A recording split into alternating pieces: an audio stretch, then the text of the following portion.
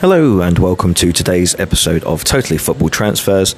The date is Monday the 27th of November as I'm recording, and apologies for being a day late. And we have a range of stories from across Europe, and so let's jump in as always. Fulham have been linked with a loan move for Ajax striker Chuba Akpom. The player hasn't exactly pulled up trees in the Netherlands since his move over the summer, but he's still a decent player with a fair amount of potential and would suit Fulham's system pretty well. Ryan Ait-Nouri is first choice left back of PSG. He is one of George Mendes's clients. And yes, he wants some guarantees around his playing time before making the switch from Wolves.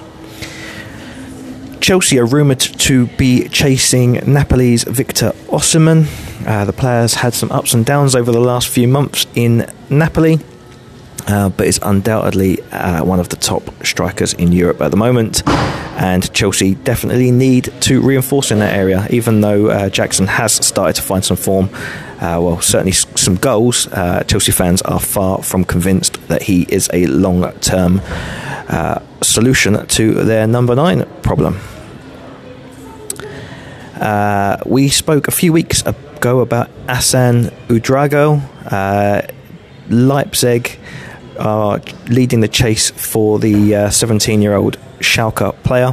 Bayern Munich are interested, but I think it looks like he would prefer to go to Leipzig, where they have a clearer path of bringing younger players through before making that step up to a top club. Not that there's anything against RB Leipzig. Manchester United are having yet another clear out and another restructure. This time Casemiro and Rafael Varane are the ones heading for the exit.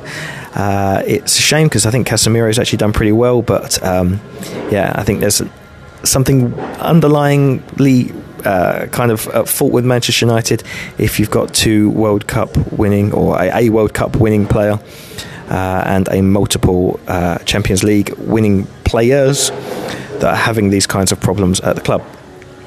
They're both reasonably young still. I know they're 30 and 31 respectively, but honestly they've got a fair amount of good service left available to them for another club. Another forward that Fulham have been linked with is Flamengo's Pedro. I don't know much about the player, but yeah, I think Fulham definitely need to reinforce in that area in January. PSV are chasing 17-year-old Venezuelan winger David Martinez. He currently plays for Monegas. Eintracht Frankfurt are chasing 20-year-old Salzburg player Roko Simic. Arsenal have decided to make the move for David Raya permanent. They'll be triggering his £27 million clause potentially as soon as January in order to help structure both their and Brentford's financial fair play commitments. Paris Saint-Germain have activated the buy option for Benfica's Gonçalo Ramos. He's been on loan with them since the summer, and that means that they now have to pay 65 million euros up front for him and an additional 15 million euros in add-ons.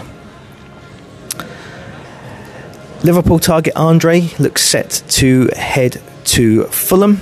Again, much like some of the other players we've talked about today, he's looking to make the step up into European football and feels that Fulham may give him the best platform to then go on and join a top club once he's more established. Real Madrid and Barcelona are both interested in Bayern Munich's Leroy Sané. The player has linked up very well with Harry Kane this season and has looked very much back on his best form. Bayern Munich are chasing Arsenal's Tomiyasu. They tried hard to get him last summer. They need defensive reinforcements. They've very much struggled this season, and Tomiyasu is seen as a player who could help fill that role. Monaco have made a bid of around 4 million euros to buy Alan Mbando. He is a youngster, currently plays for Barcelona SC, and we'll see what happens with that one. Romelu Lukaku is trying to finalise his move away from Chelsea. It's thought that 37 million euros will be enough for any club to sign him permanently after he's done very well in Serie A again this season for Roma. Juventus and Inter Milan are discussing a potential swap deal for Kefren Torre and Zelensky. We'll see what happens with that one.